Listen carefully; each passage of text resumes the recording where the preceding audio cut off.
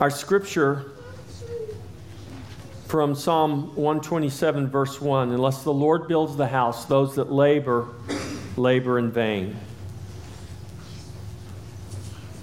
And we've talked about building the house.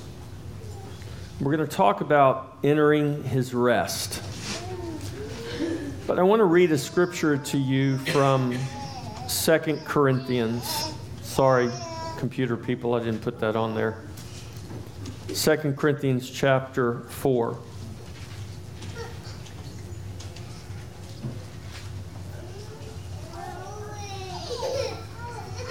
Second Corinthians chapter 4.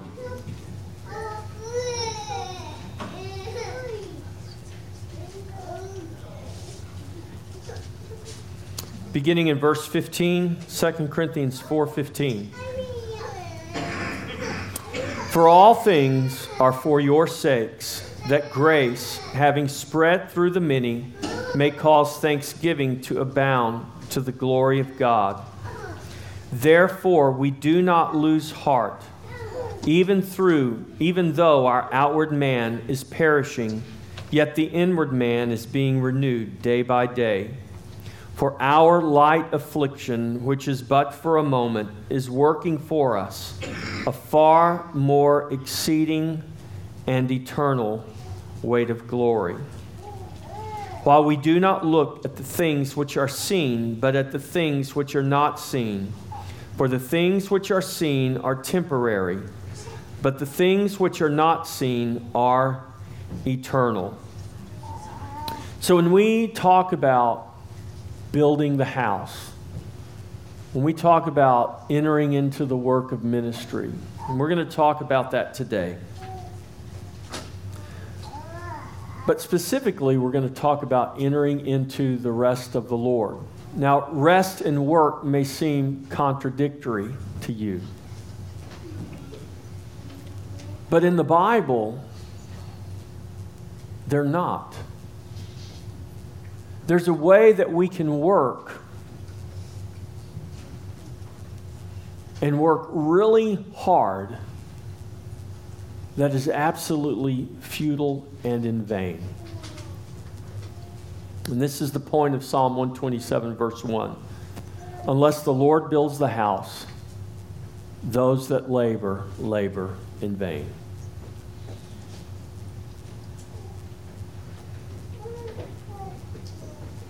So there's a way we can work that is wrong, that is sinful. As we go through the book of Romans on Wednesday night, this is the point. This is what Paul is writing about in Romans. We're not justified by our works.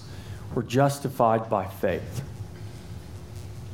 Now, Paul also wrote in his letters that we are to do all as unto the Lord. We're to do all to the glory of God.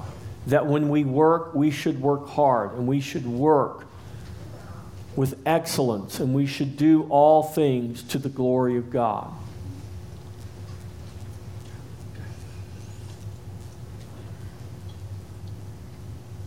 The work of ministry is so important that Jesus gave gifts to the church, recorded for us in Ephesians chapter 4, verse 11. He gave some to be pastors, teachers. Actually, he says apostles, prophets, evangelists, pastors, and teachers. For the equipping of the saints, for the work of ministry, for the building up of the body of Christ. And so he gave gifts to the church so that you, the church, you, the people of God, so that we can be equipped to do the work of ministry. Now, the reason I started today with 2 Corinthians chapter 4, verses 15 through 18, is that sometimes as we go through life, we live our life, we devote our lives to God, and we devote our lives to the work of God. It doesn't mean that we're never going to experience challenge or hardship. The Bible says, think it not strange, the fiery trial that has come upon you. Paul says, it's no strange thing. James says, Peter says, they all talk about this. This is not a strange thing. It's not a weird thing. It's not an unusual thing to be a Christian and have fiery trials. It's not an unusual thing to be a Christian and to suffer under affliction. In modern day America, we've kind of bought into this view that says if you got pain and suffering in your life, you must have done something wrong. I really want to encourage you guys to come to the Sunday morning adult Bible study. We're going through a video series now called Suffering and the Sovereignty of God.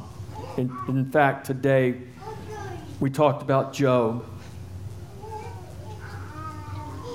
And we discussed this idea that, and this is exactly what we saw with Job. Job's 3 friends came to him and said, you must have done something wrong because God's obviously punishing you because of all this sickness and affliction and tribulation that's come upon you. And one of the things that we learn through the Scripture is that if God were going to punish us for our sin, it's not going to be through those types of things, because the punishment for sin that God said we deserve is death. If God was going to punish us for our sin, we would not be here today. But God poured his punishment out upon Jesus Christ so that the people of God would be delivered from the wrath they justly deserve. So when Jesus writes, or when Jesus speaks, it's recorded for us in John 16. He says, in this world you will have tribulation, but be of good cheer, I've overcome the world. That tribulation has nothing to do with God punishing us for anything. That tribulation is part of this world we live in. And we're called to the work of ministry, and the work of ministry is most likely going to involve tribulation.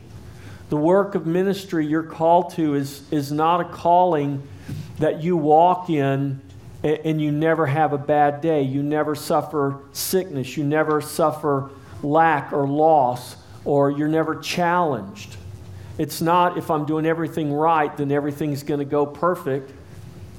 And when it doesn't go perfect, then God must be punishing me for something. No, God is always working in us. And guess what? God works in us through bitter things and through sweet things. How do we know that? Because we've got a Bible here that is full of those examples. And the reason is because God wants us to understand this is the world he created. Now, as believers, we have a hope that goes beyond this world. So we shouldn't live our life focused on the things here that are not right. We shouldn't live our life focused on the things here that are consistent with trial and tribulation, and begin to define our life and our existence based on those things. No, we need to look beyond those things. And this is exactly what Paul is writing here in 2 Corinthians chapter 4. Therefore, we do not lose heart, even though our outward man is perishing, yet the inward man is being renewed day by day. You are a spiritual being. You will live forever, somewhere, in some state. You live in a flesh and blood body because this flesh and blood body is your earth suit. But it doesn't matter how young or how old. It doesn't matter how healthy or unhealthy. It doesn't matter the condition of this earth suit. We're going to all put our earth suits off one day.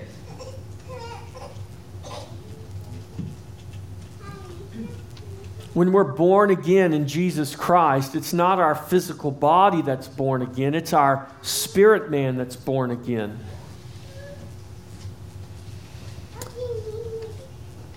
And whether it's Romans chapter 5, where Paul teaches us what tribulation produces, and ultimately it produces hope, and hope doesn't disappoint. And why doesn't hope disappoint? He says hope doesn't disappoint because the Spirit, God has poured His love into our hearts by His Spirit. He comes here and he says, this light affliction is working. It's producing in you a more eternal weight of glory.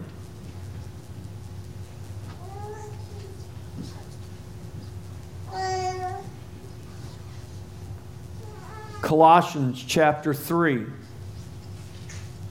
Paul writes,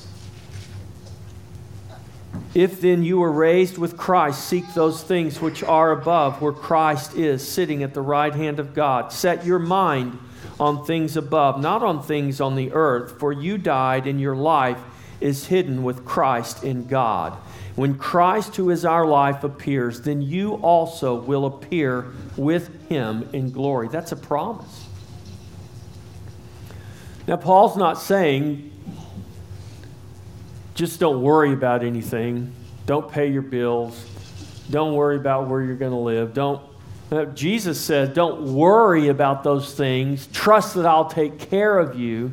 But Paul is not saying that our life here on this earth doesn't matter. No, your life here on this earth does matter. Your work matters. Your work in the Lord matters. But ultimately, what matters is not just the things that are pressing against you in an earthly and a physical sense. This is Paul's point in Colossians. Those things are going to pass away. But the things that are not seen, the things that are spiritual, those things will remain. And this goes right back to what the psalmist wrote when he says, unless the Lord builds the house, those who labor in vain. We can begin to do things based on everything we can see and work and labor and live and worry and become fearful and become stressed out based on everything we can see,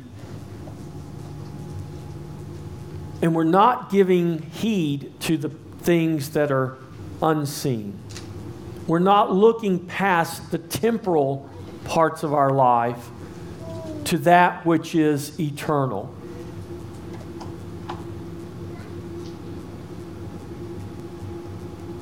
Jesus said to His disciples, it's recorded for us in Matthew chapter 28, it's called the Great Commission. He said, all authority has been given to me in heaven and on earth. Go therefore and make disciples. Go to the nations and make disciples. Go teaching them. Go baptizing them in the name of the Father, the Son, and the Holy Spirit. It's a call to go, to enter the harvest field, to do the work of ministry. But that call to go, I believe, begins with knowing that we are called to abide in Him. To abide in Christ is to enter His rest. Matthew chapter 11, verse 28 through 30. These well-known words of Jesus, come to me, all you who labor and are heavy laden, and I will give you rest. Take my yoke upon you and learn from me. For I am gentle and lowly in heart, and you will find rest for your souls. For my yoke is easy and my burden is light. He said, take my yoke upon you and learn from me. We must learn to enter into His rest. Before we can think about working, we need to learn to enter His rest. We need to learn to take His yoke and His burden. So the admonition here from Jesus is not to stop working, it is to work under His yoke and under His burden. The call to enter His rest is not a call to stop work. It's a call to come out from under the burden of sin and death. This is the burden we live under. This is the yoke that we live under. We live under this yoke and this burden in our natural, sinful state that we have to work harder to be more loved by God. That we have to try harder, climb higher in order to attain our salvation. Now, for those that have been in church long enough, and you've heard it enough times, that we're saved by grace through faith, that we're justified by faith and not by works. And we know that here because we've heard it enough or we've read it enough. But the question is, do you know that here? Do you really know, do you really understand that there is nothing you can do that's going to add to your salvation? That there's nothing you can do that's going to make God love you more? That God is up in heaven going, well, you know, I just really want to love you more, Jeff, but you just haven't given me a good enough reason to yet. But I tell you what, if you try a little bit harder, I'm willing to love you more if you're willing to try a little bit harder.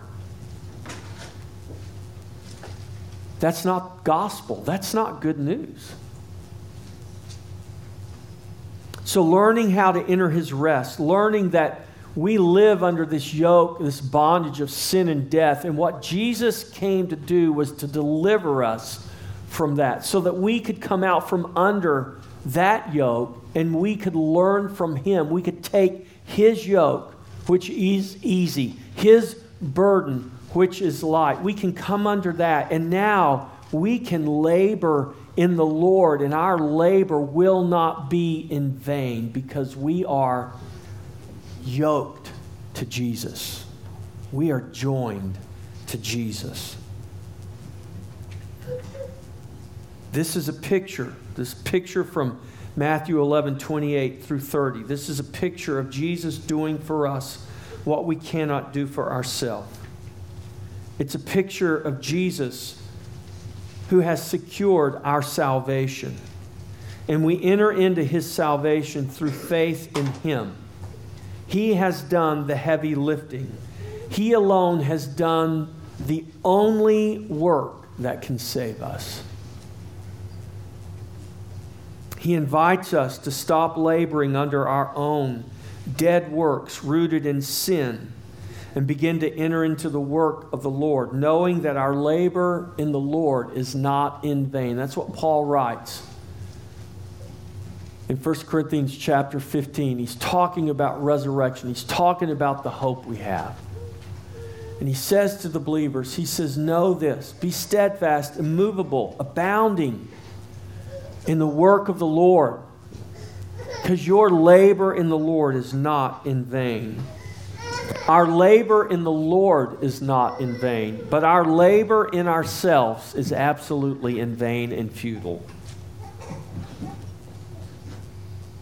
So we're called to enter his rest. Therefore, entering his rest is not a call to stop working, but it's a command to start living.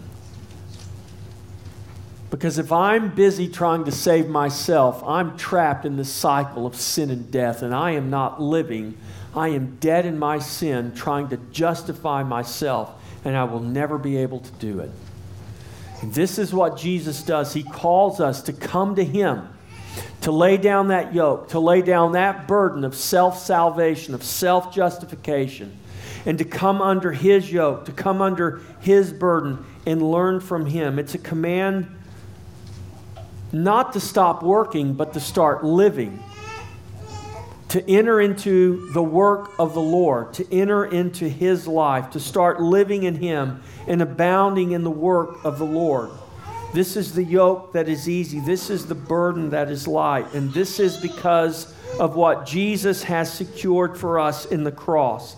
Entering his rest begins with obeying his command to come to him and to lay down your hard yokes and your heavy burdens. 1 John 5:3 says, for this is the love of God, that we keep his commandments, and his commandments are not burdensome. Jesus didn't come to take you out from one heavy burden and put you under another heavy burden.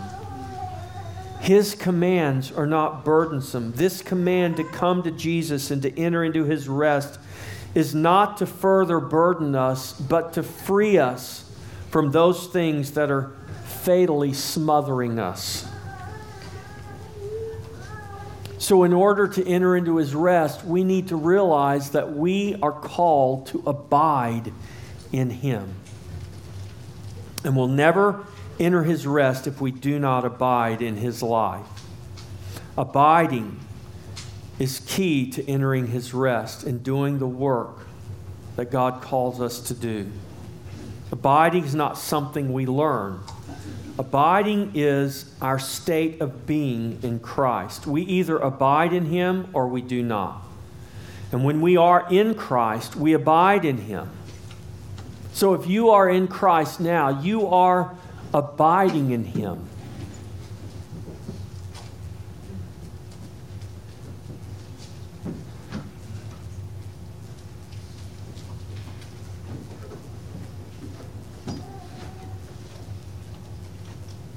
You're not trying to learn to abide in Him. You either are or you are not abiding in Him. The question is whether we have a revelation of this truth or whether we're striving in vain to attain what He has already done for us. Picture a branch abiding in a vine.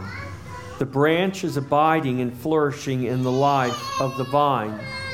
The root is supplying life throughout, and the branches are abiding as an outgrowth from the life of the vine.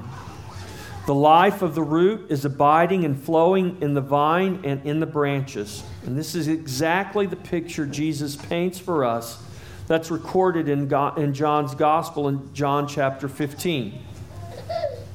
John 15, 4 through 6. Listen to the words of Jesus. Abide in me, and I in you. As the branch cannot bear fruit of itself unless it abides in the vine, neither can you unless you abide in me. I am the vine, and you are the branches. And he who abides in me, and I in him, bears much fruit. For without me, you can do nothing. So we're called branches abiding in Jesus, who is the true vine. The branch is not working. The branch is resting and abiding. The branch is sustained by the living vine. It's secured through the root. It's firmly abiding in life. The branch doesn't struggle to abide. It simply abides as it is created to do. The branch is at rest as it securely abides in the vine. But that doesn't mean the branch is not working. Now, the branch isn't working to hang on to the vine. The branch isn't working, struggling to keep its place there. Remember, it's just an outgrowth of life. It was created. That branch is a creation of the life of that vine, just like we are a new creation of the life of Jesus. And the picture Jesus paints for us here is not that we're hanging on with all of our might, trying to stay in Him. It's a picture of rest. It's a picture that we're abiding, that we were created in His life. And now we are simply abiding in Him. But there is absolutely a work taking place. Branches bear fruit. And there could be no fruit produced through the branch if it were not working.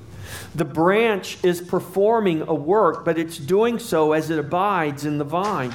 The branch isn't struggling to do its work. It restfully performs its work as the life of the vine flows through it with the glorious result of producing fruit. A branch is a vessel for life.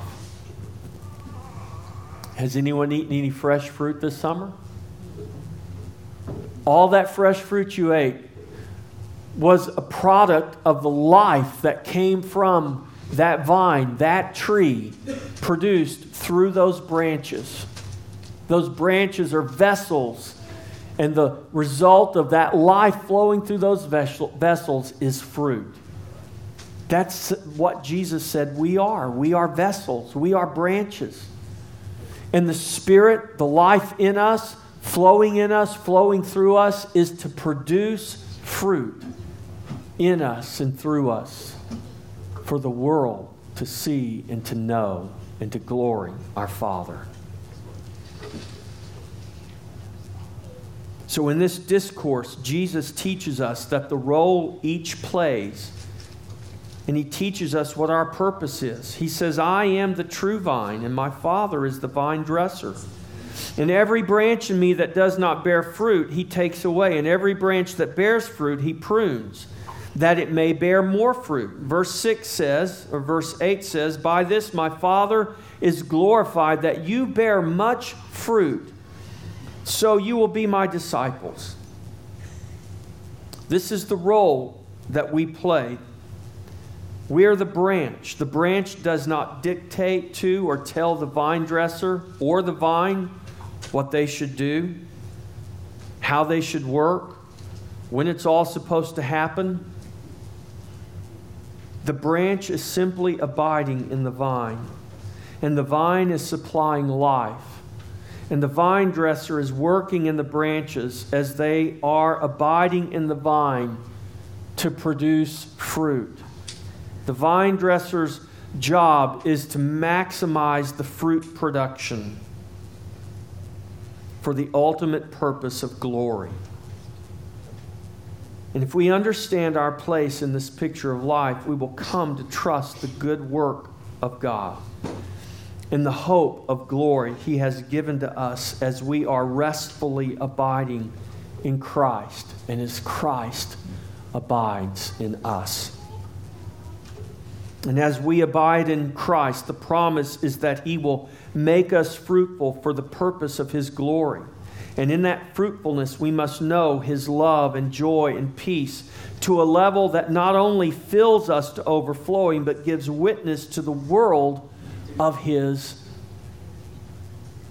surpassing glory. Which brings us to this question of work. Unless the Lord builds the house, those who labor in vain. We have to enter His rest. And we do that by coming to understand that we abide in Him. And this place of abiding is a place of rest. But the point of abiding and the point of entering His rest is not that we stop working. Because remember, in Matthew 11, Jesus says, I'm going to take one yoke and one burden from you, and I'm going to put you under another. But my yoke and my burden is light, and it's easy. So there's a picture of work there in Matthew chapter 11, the very chapter where Jesus says, come to me and I will give you rest. But what He's saying is, come to me and I'm going to show you how to work as you abide in me and rest in me. Same with the picture of the vine and the branches. The branches are abiding, but there is a work that's taking place. So this question of our work can become a very deep subject. And I don't want to minimize it, but I don't want to overcomplicate it either. We're saved by grace alone, through faith alone, not of works, lest any man should boast. It is the gift of God. That's Ephesians chapter 2, verses 8 and 9. And in Romans chapter 3, verse 28, Paul writes, therefore we conclude that a man is justified by faith apart from the deeds of the law. Paul concludes our justification is by faith apart from works. But let's go to the book of James and see what James says about works as they relate to faith. James chapter 2, verses 14 through 18. Listen to James. What does it profit, my brethren, if someone says he has faith? Excuse me. If someone says he has faith, but does not have works, can faith save him? If a brother or sister is naked and destitute of daily food, and one of you says to them, depart in peace, be warmed and filled, but you do not give them the things which are needed for the body, what does it profit? Thus also faith by itself, if it does not have works, is dead. But someone will say, you have faith and I have works. Show me your faith without your works, and I will show you my faith by my works. Now we just read Paul's conclusion that we're justified by faith apart from works. And yet we see James writing, saying that, show me your faith without your works, and I will show you my faith by my works. One thing we can be certain of is that James is not contradicting Paul, and Paul is not contradicting James, and the Bible is not contradicting itself. In fact, Paul and James are in perfect harmony with one another and also with Jesus. Jesus addresses the subject of works apart from faith. It's in Matthew chapter 7, verses 17 through 23. Let me read that for you. These are the words of Jesus. Even so, every good tree bears good fruit. There's a tree. Trees have what? They have branches. So get in your mind this picture of a tree with branches. You got roots, you got a trunk, you got branches, you got a tree. Even so, every good tree bears good fruit, but a bad tree bears bad fruit. A good tree cannot bear bad fruit, nor can a bad tree bear good fruit. Every tree that does not bear good fruit is cut down and thrown into the fire. Therefore, by their fruits you will know them. Not everyone who says to me, Lord, Lord, shall enter the kingdom of heaven, but he who does the will of my Father in heaven. Many will say to me in that day, Lord, Lord, have we not prophesied in your name, cast out demons in your name, and done many wonders in your name? And then I will declare to them, I never knew you. Depart from me, you who practice lawlessness. We are saved by faith apart from works. But understand this, church, faith will produce something that gives witness to the salvation that's given to us by grace through faith in Jesus Christ. If we are in Christ, we are likened to good trees that will be known by our fruit. And the fruit of the Spirit is not just some theoretical concept, but love has an expression, joy has an expression, peace has an expression. Patience, kindness, gentleness, goodness, faithfulness, self-control have an expression that must ultimately be seen and known. James called this fruit of faith works. Paul calls it the fruit of the Spirit.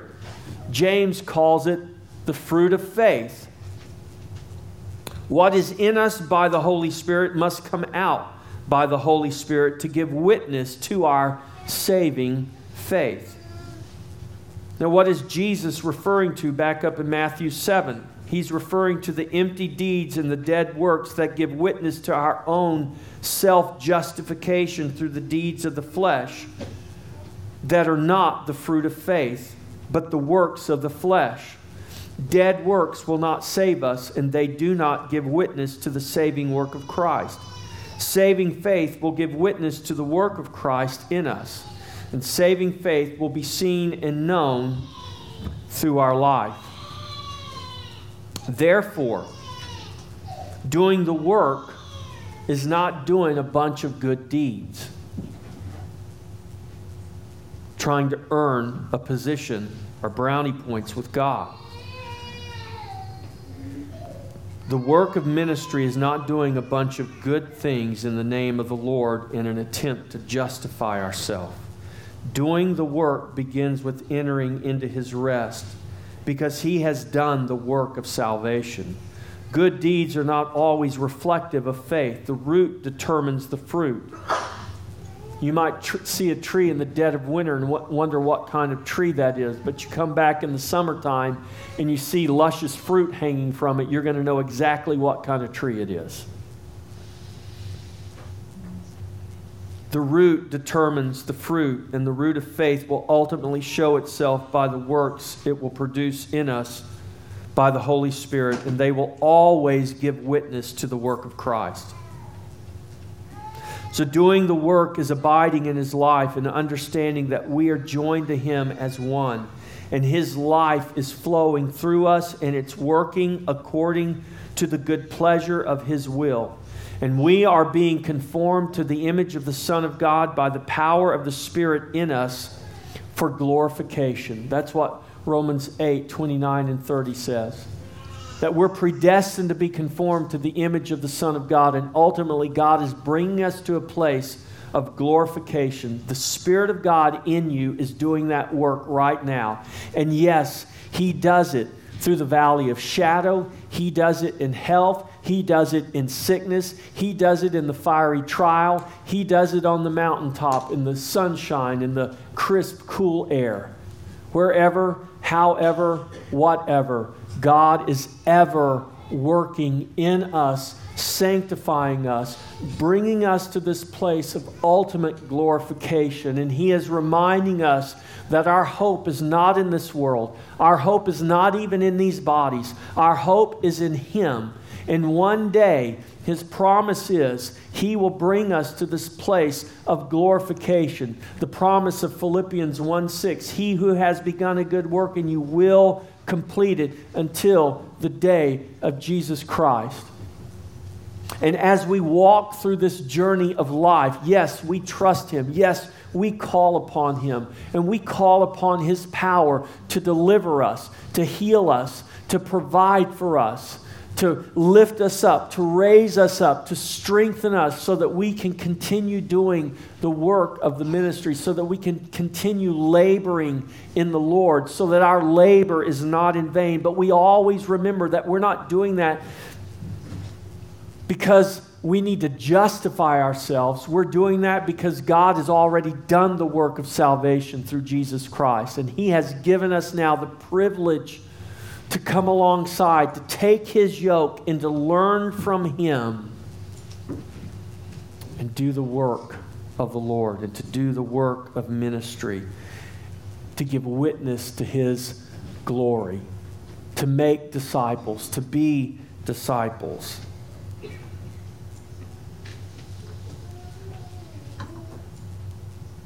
Doing the work is ultimately giving witness to Christ through our abiding life in him. And the work is done in the most simple, unassuming ways. It's also done purposefully, meticulously. We give witness to this work and to his glory and to our faith in simple things like loving others, by experiencing joy in this life, or peace. It can be feeding the hungry or housing the homeless or lending a helping hand. Our work can be witnessed by regularly attending worship with the body and giving glory to the Father, by studying the Scripture, by making disciples, by being disciples ourselves. This work that comes from faith is done both purposefully and it's done incidentally as a witness to Christ. As people watch us and listen to us and we don't even realize that they are, you give witness always. The work of ministry is all around us. It's all the time. It's everywhere. But we're called to enter his rest, to stop struggling and to begin abiding. We're called to do the work of ministry because Jesus has already done the work of salvation. And our work of ministry gives witness to the finished work of Christ and the new life and the new creation that we have become in him. We have a call to rest, a call to abide, and a call to work. We do all of this through the exceeding greatness of his power that abides in us by the Holy Spirit. And when we begin to get the revelation of his Spirit in us, of his Spirit filling us, of his Spirit empowering us, we will begin to realize and understand more fully what it means to enter his rest, what it means to abide in him, what it means to take his yoke and his burden and enter into the work of the Lord and have the assurance that our labor in the Lord is not in vain.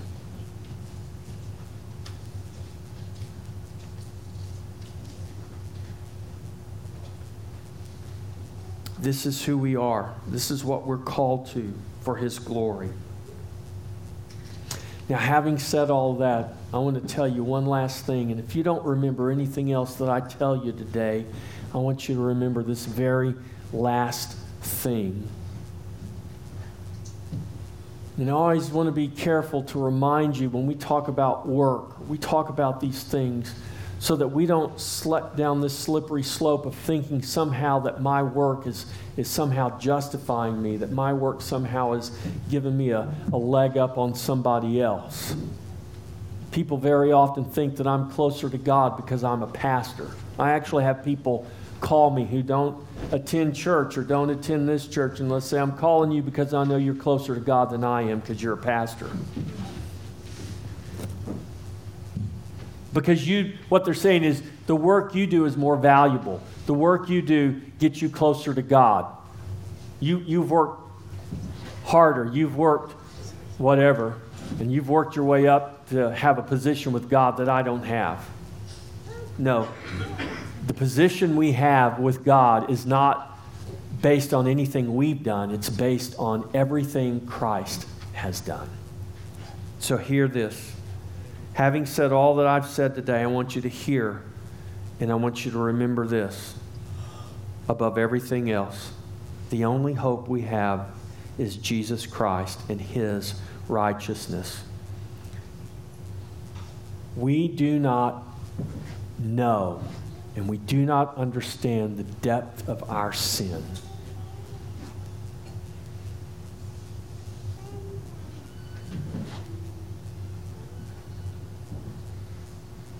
God gives us grace. He doesn't give us what we deserve. And even when we sorrow over our sin, even in our sorrow over sin, even in our repentance, we fall eternally short. And only the grace of God and the righteousness of Christ can save us and restore us. Our best works are not good enough. That's why we have no work of our own to boast in. We have only to boast in Christ and the work of the cross. To him and to him alone belong the glory, because he alone has saved us.